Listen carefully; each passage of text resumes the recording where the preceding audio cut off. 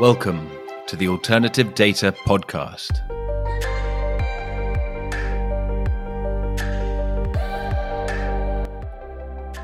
In this episode, I speak to Benjamin Zweig of Revelio Labs, a company that has created the world's first universal HR database.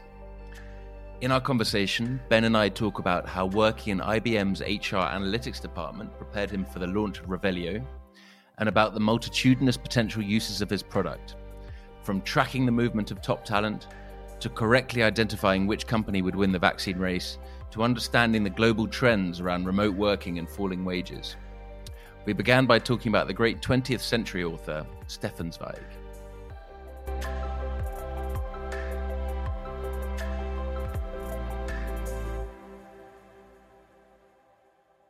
Yeah. My dad was a big fan just because of the last name, but I don't think we're related. And also, we're not related to Martin Zweig, another famous financier who was at one point, I think, the richest man in America. But no relation to either. So we gotta start our own legacy. Oh well, Ben Zweig will be the new one. Are you from? Is your family from Austria originally? Yeah, somewhere Eastern Europe. Hard to say. Okay. Cool. Well, that's my my own self-indulgence sorted.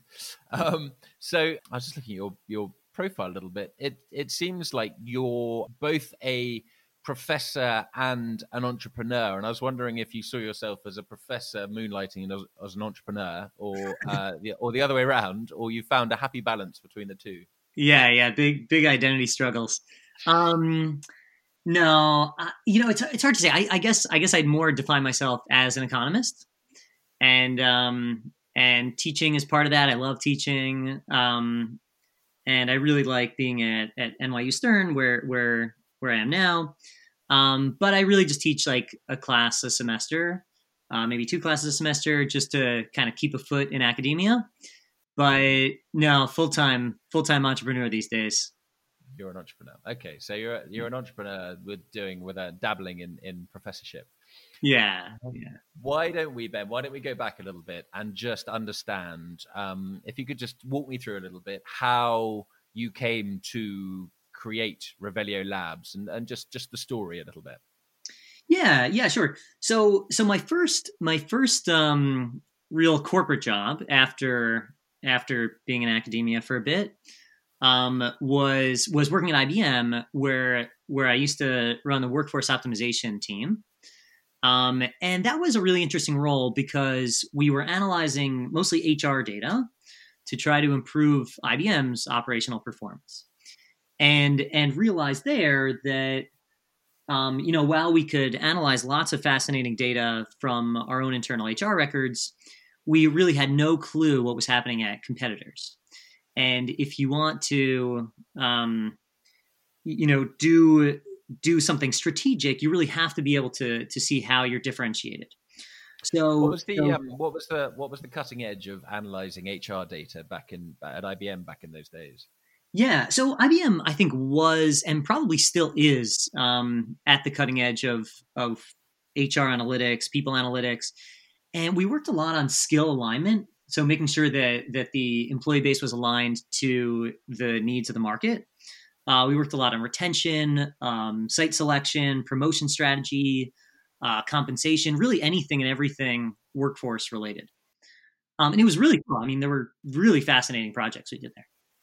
So retention is, you hear an awful lot about things like you can see signs that someone's thinking of leaving, perhaps if their attendance changes, things like that. And then skills alignment. How does that work? Is it in terms of what they describe their skills as being, or what their manager describes their skills as being, and what the overall manager describes the required skills as are needed? Is it all based on words and people's opinions, or how did that work? Yeah, so it really varies based on whether you're using internal or external data. I mean, internally at the time, we had a pretty robust skills taxonomy, which I think it was compiled from a few different sources. One was manager input, another was sort of the projects that someone worked on, so it would automatically be filled out, and individuals were invited to edit it as they saw fit. So it was it was pretty comprehensive. And then based on the skills that we saw from the employee base, we could also analyze the skills that were in demand from the market. So especially in the consulting business, which is roughly 2/3 of the IBM business, or at least was at the time, you could sort of see what skills clients were requesting, and what employees were able to charge the most for their services. Nice. So you could sort of get a sense for the demand for skills, and then matching the supply and demand was really the big exercise.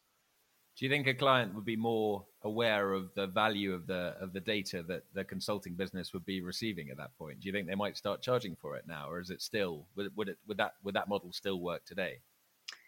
I think it would still work today. I mean, some of it was obvious. We saw that COBOL and other outdated skills were unable to charge as high a premium, but just because of there was a lot of legacy business, there were a lot of people in kind of outdated skills or kind of cold skills, and transitioning them to hotter skills was pretty difficult, especially because it's hard to get rid of people, and it's hard to retrain people. So it was pretty costly. So we wanted to make sure that if anyone was being let go or retrained, that it was we got sort of the biggest bang for the buck. Interesting. Okay, so you were at IBM and you were working on this on a day-to-day basis, and you saw an opportunity. How did that? What did you see? What happened? Yeah, so I got really I started kind of mingling with the broader HR analytics community, and there's a very active community of people doing people analytics in New York, and got to know some of those folks, and saw that they were working on very similar problems to what I was working on, and also doing it based on internal data. So there was a lot of duplicated efforts, and thought, isn't this silly? Like, why couldn't we do this for all companies at the same time? And started looking into data sets that kind of mirrored a company's HR database. So, whenever a company says someone is employed, that information is mirrored in someone's resume or online profile or something like that. So we started looking into those data sets and found that there's really just a tremendous amount of data that's in the public domain that really, mirrors what's in an internal HR database. So you mean broadly kind of the LinkedIns, the Glassdoors, that kind of thing? Yeah, sure. Anything and everything that's in the public domain is something that we wanted to take a look at. Okay. But the really key challenge there was that every company has an entirely different way of categorizing their workforce. They use different titles, different conventions for seniority levels. So the big difficulty was building an occupational taxonomy that was universal and can be compared between companies. So the simpler part of that was we had to know that titles like lawyer and attorney meant the same thing. We also had to know that titles like vice president in finance were very different than vice president in the corporate world. So we even had to differentiate between the same title in different companies or industries, and that was a huge technical undertaking. And so we worked on this for quite a long time before launching, and then when that started taking shape, we thought, okay, this is really, there's just enormous commercial applications here. For sure. So just to take a step back, so you were you had seen the world from within a company, and obviously a company has a very good understanding of its own HR roster, but you saw that you could use external data to build up all the companies, and so you could have a very kind of detailed and up to date vision of what the whole market looked like. But we're talking about people's job data. Was it anonymized, or was it with names attached as well? So it actually does not need to be anonymized. So even with names, it's squarely in the public domain. But when we deliver this to clients, we do not include name level. We aggregate it, and that's really just as an added layer of caution, and also just because it's a mess at the individual level, and we don't, we deal with that ourselves. We don't want clients to have to deal with it. Sure. Okay. And so the challenge was obviously, first of all, scraping all this information from the various publicly available sources, and then you were saying standardizing it so that it would then be searchable and manipulatable. So, as you say, changing all the names so that they're the same, standardizing all the names. But then, did you build some kind of interface as well, or do you extract analytics reports yourself? How does the product function? Yeah, so we don't really do the scraping ourselves. We work with multiple scraping partners who do that, and really what we put together is kind of the analytics layer on top of it. So we build these taxonomies, we adjust for biases, and we put together a comprehensive universal HR database. So an HR database for all companies in a way where you can compare across companies. So then once we have that, there's really three things that we deliver. So one is a curated data set, and there are a bunch of clients where that's perfectly suitable, and they just want the data. So that's a big part of what we deliver. Another is that would just be just like a kind of pristine, very easily manipulable version of all of your data altogether, the entire data set. And is that as an API? Would they have kind of pure free ranging access through it? Sure. Yeah, it could be through an API or just a feed through S3. Yeah, and it's very flexible. And built in a way where it's very easy to slice and dice and fit within a traditional analytics workflow. And can they search, for example, by company? So they could say, "Look, I'm really interested in what's going on with this company and its employee situation," or like they can search by by what is the situation at the moment with associates in investment banking in general, for example, the associate level. I mean, is it completely you can slice and dice it however which way you want? Yeah, exactly. Completely flexible. So any company, any role, any employee characteristic, really anything you can imagine. We also have a way of kind of automatically identifying competitors. So if you are interested in one company, let's say it's a PE firm that's doing a deal on a single company, we could also collect data on 7 or 8 competitors, just to get a better sense of where they fit within the competitive landscape. Okay, so sorry, that was the first way that you present the Mm-hmm. data to companies. You were saying you had 3, didn't you? Oh yeah.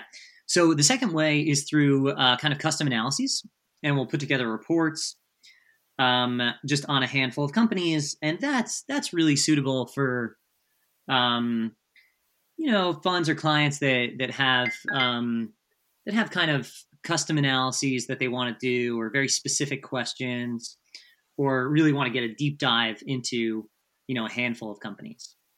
And then the third is a purely self-service dashboard. So that is kind of what we're moving toward.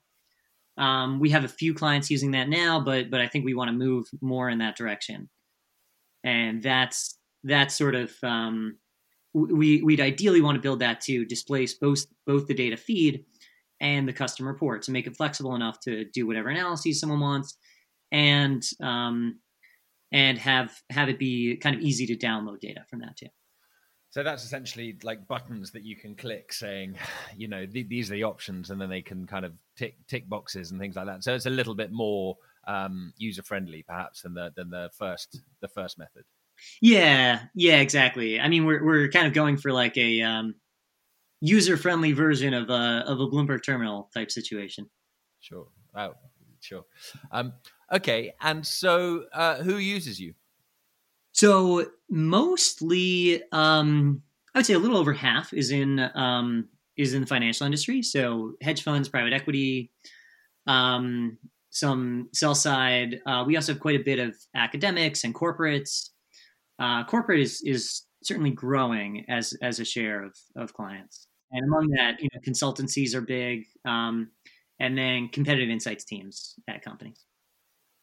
And does everyone use you for the same thing, or do you find that different folk use you for different strokes? It really varies so much. I mean, yeah, there's just so much variety of use cases. Mm.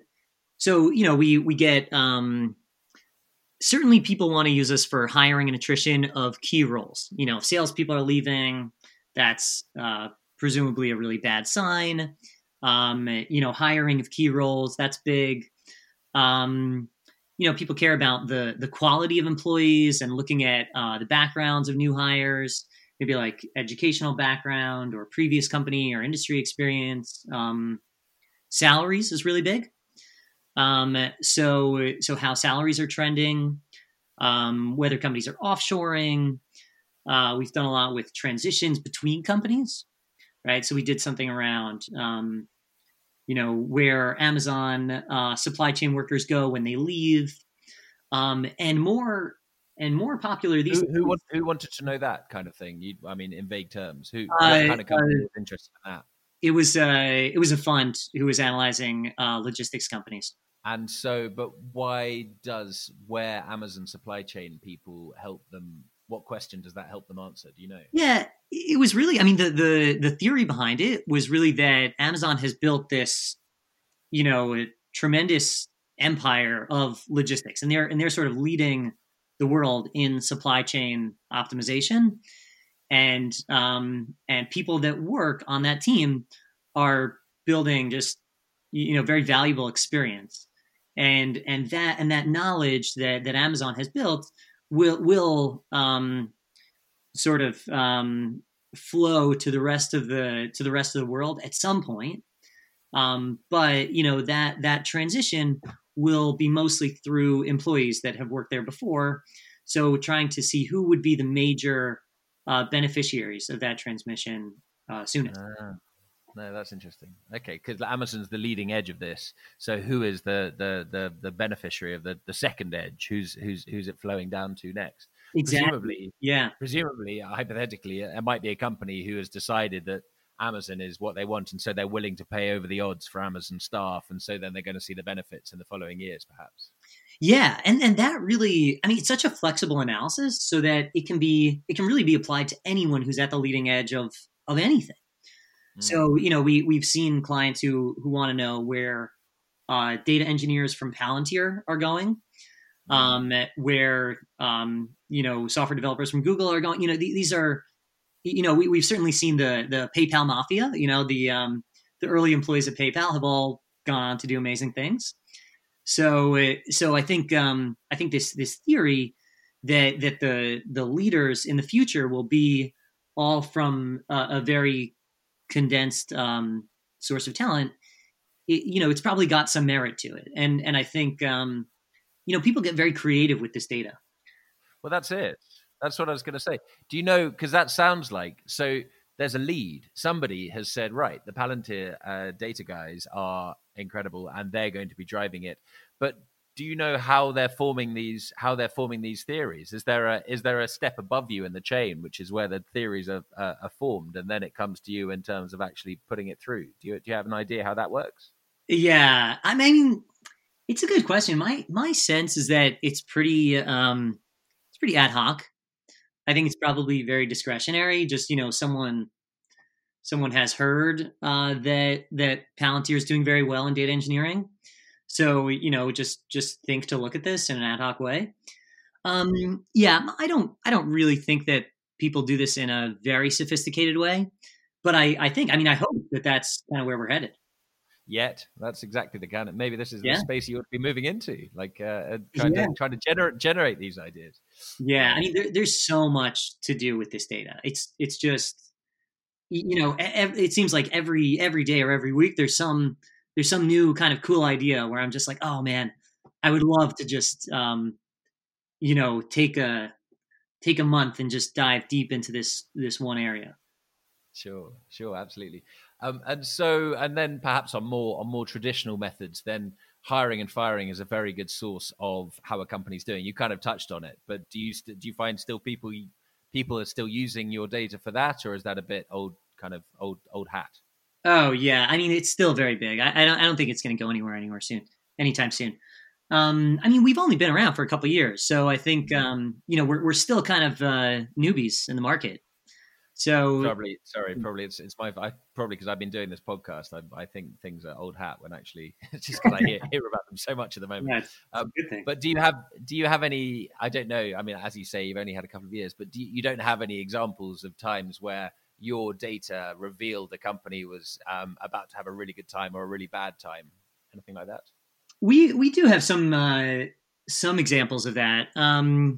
Yeah, I mean, we started a newsletter maybe I don't know, I want to say like 7-8 months ago, and we've made some calls that have panned out, and some that remain to be seen. But we did predict that that Pfizer would be the first with a vaccine. So we were proud of that prediction. How did you know that? We really looked at people with skills in vaccination, and actually felt that it saw that it was going down across the board over the last decade or so. But at Pfizer and one other, but I'm forgetting, it was kind of remaining constant. So Pfizer has not decreased the number of scientists who are skilled in vaccines. Well, really everyone else has. That's the kind of information which you might expect somebody within the space to know. In that, we're good at this. Those guys over there at Pfizer, they're good at vaccines, type thing. But it seems like your database, your data allows somebody to have that privileged access to the sector. You get the knowledge that perhaps the specialists within the sector will have, which is wonderfully kind of universal and ubiquitous. Do you think that's fair? Yeah, I think that is fair. I mean, so one way of viewing this is that you can sort of see what the board sees, what the operators of the company sees. But I even think it goes further than that. I mean, I can tell you that we see a lot more about what's going on with the workforce of IBM than I did while I was working at IBM, which is just a crazy, like it's a insane state of affairs. But also, I think there's just some questions that even if a company does have access to this data, there's just not enough hands on deck to analyze everything like this. So scientists who are skilled in vaccination, like that's kind of maybe a more obvious concern. But there are other kind of internal dynamics of a company that maybe a company hasn't really thought of, but Wall Street analysts or consultancies can kind of have some ideas that a company might not have. How private are the questions that are being asked by your clients? I'm just immediately think when you say that, I think if I was a company, then I might be tempted to come to you and ask what questions are being asked about me, because that might give some clue as to what I ought to be doing. Yeah. It really varies a lot. It hasn't happened. It sounds like it hasn't been an issue. It hasn't really been an issue yet. But maybe it will be. So I don't know. Yeah. Interesting. And so who else? So you've said there's a multitude of people mining your data in different ways. How are corporates using your data, or another example of some sort? Yeah. So in the corporate space, I think really the two biggest users of this have been consultancies and competitive insights teams. So we haven't really gone into the HR analytics world yet. It's just they're I think probably not going to be the immediate early adopters. But I think among consultancies, it's been really interesting. So one piece of that is kind of coming to a company with a much deeper view of their workforce than they'd initially known. So mostly consultancies are working with strategy teams, maybe corp dev, kind of C-suite executives. So the ability to go very deep is very attractive. But also what's interesting about the way consultancies operate is that they kind of have to, at least my sense of how they operate is that they close a deal and then kind of have to wait a little bit until they get data access and figure out how to ingest the company's data and then derive some insights and some analytics. But what we can enable is really getting into the analysis much more quickly. So maybe even before they close a deal, certainly before they get access to a company's data. So it can reduce the time to value like by an enormous amount. Interesting. And so broadly, you've got obviously quite a good overview of the market and the hiring and firing and the salaries, etc. Do you look at the data on a kind of trend basis as well? Are you watching how the matrix is moving, or are you much more kind of in the weeds and actually dealing with the day to day a bit more? Yeah, I wish we had more opportunity to kind of do the analysis, but we are much more in the weeds. I mean, we're a pretty small team. We're just 10 people now, and we're all kind of data scientists, data engineers, economists, and even so, I think our focus is really putting together this usable data set that is very granular and very intuitive and kind of building a foundation for others to build on top of. And sometimes if there's extreme changes like salaries are dropping or whatever, we might not even see that until we do some analysis or newsletter on it. So sometimes we'll do a newsletter and we'll see something. We'll see that something's been going on for 6 months. We'll be like, wow, holy cow, how has no one caught this or talked about it? Like what? Well, one example that I thought was kind of crazy was we saw with job postings. Since COVID, there was a pretty healthy recovery in the volume of job listings from March to the present, and we've seen commentary on that. There are other kind of data providers that look at job listings, and everyone had kind of been reporting a sort of steady recovery. And sort of extrapolating from that the demand for jobs was increasing, and we saw that too. But what I think others were missing was that at the same time, the salaries of those new postings were falling by a lot. So we could see that even though volumes were increasing, salaries were falling. So it really wasn't quite right to say that demand was recovering just because the employers were not willing to pay high salaries for these jobs.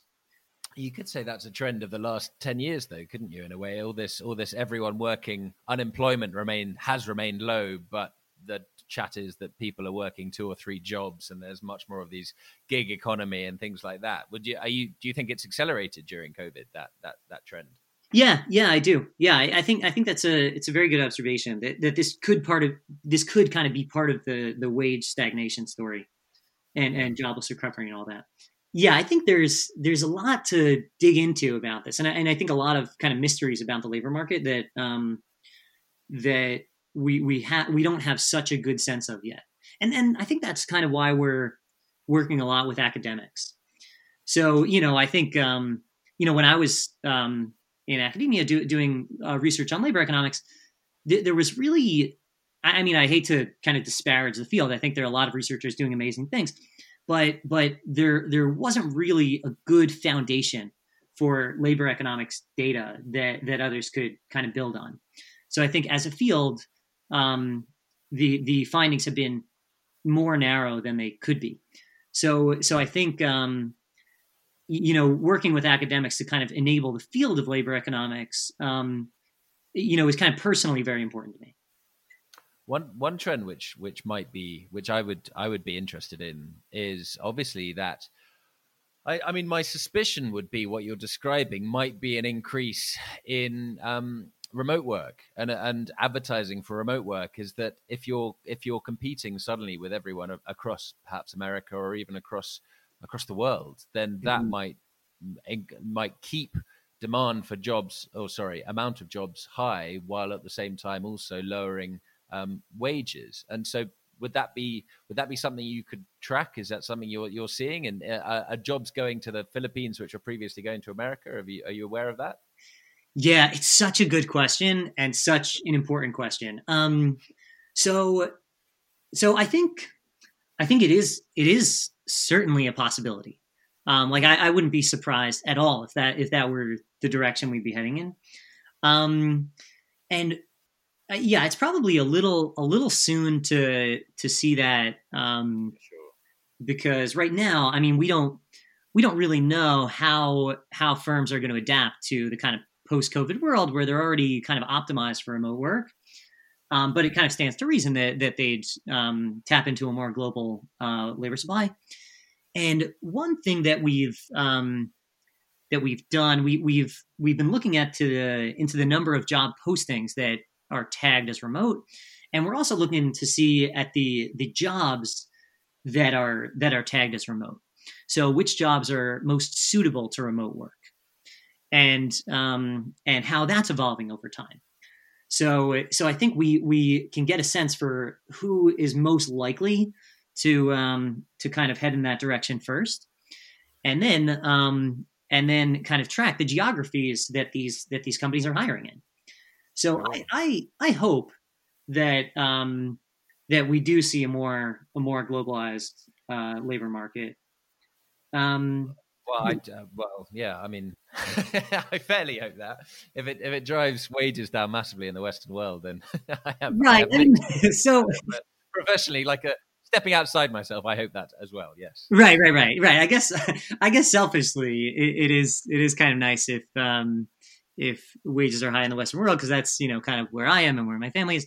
But I do think that even if like the kind of increase in wages in the developing world will probably, I think, would be such a huge positive globally that that'll sort of come around to the Western world more than if we were more isolationist. But that's, you know, my own personal bias as a as a globalist. But No, yeah. completely. I think probably I probably misspoke because as a podcast, I think I should be in a spaceship circling the planet, having no view on what happens within it and having no stake in it myself. So I scrap what I said before, and I do hope wages equal out evenly everywhere. But no, I mean it raises an interesting prospect for the coming. You know, if this trend does happen, then a client could use you because presumably there would be potentially a race for global talent. Mhm. You know, finding that the most valuable global talent is in, you know, Vietnam instead of the Philippines, or vice versa, or whatever. And actually, yeah. So anyway, we're getting ahead of ourselves maybe for the Yeah, future. yeah. But you're It's you're exciting. you're well positioned either way, I would say. Um, Finally, can I just ask you, because I've heard you speak interestingly before about ESG, which is obviously a subject close to a lot of investors' hearts. So on the social side, we do see gender and ethnicity distributions within a company, and that's pretty exciting, because we can slice and dice that by seniority, by geography, by role. So you can really start seeing diversity and inclusion metrics in a much deeper, more granular way than before. So that's exciting. And also on the social side, you know, attrition and sort of proxies for company culture. And then on the governance side, it's interesting, but we can see kind of specific skills or specific roles that are opening up. Like, you know, did this company just hire a you know, a chief sustainability officer, or whatever? You know, we could see, you know, if they are you know, if they're transforming their workforce to kind of meet these needs to become more socially conscious. Fantastic. Fantastic. Okay. Ben, this has been a really interesting chat. Thank you for following me on wide-ranging future of the world topics. I think that the story is that your data is just sounds so extensive and has such potential that I think you're going to have your hands full either way in the coming years. So it's going to be exciting. I hope so. Thanks. Fantastic. Well, thanks very much for joining, Ben, and we'll be watching with interest. Thanks for having me. It's a pleasure.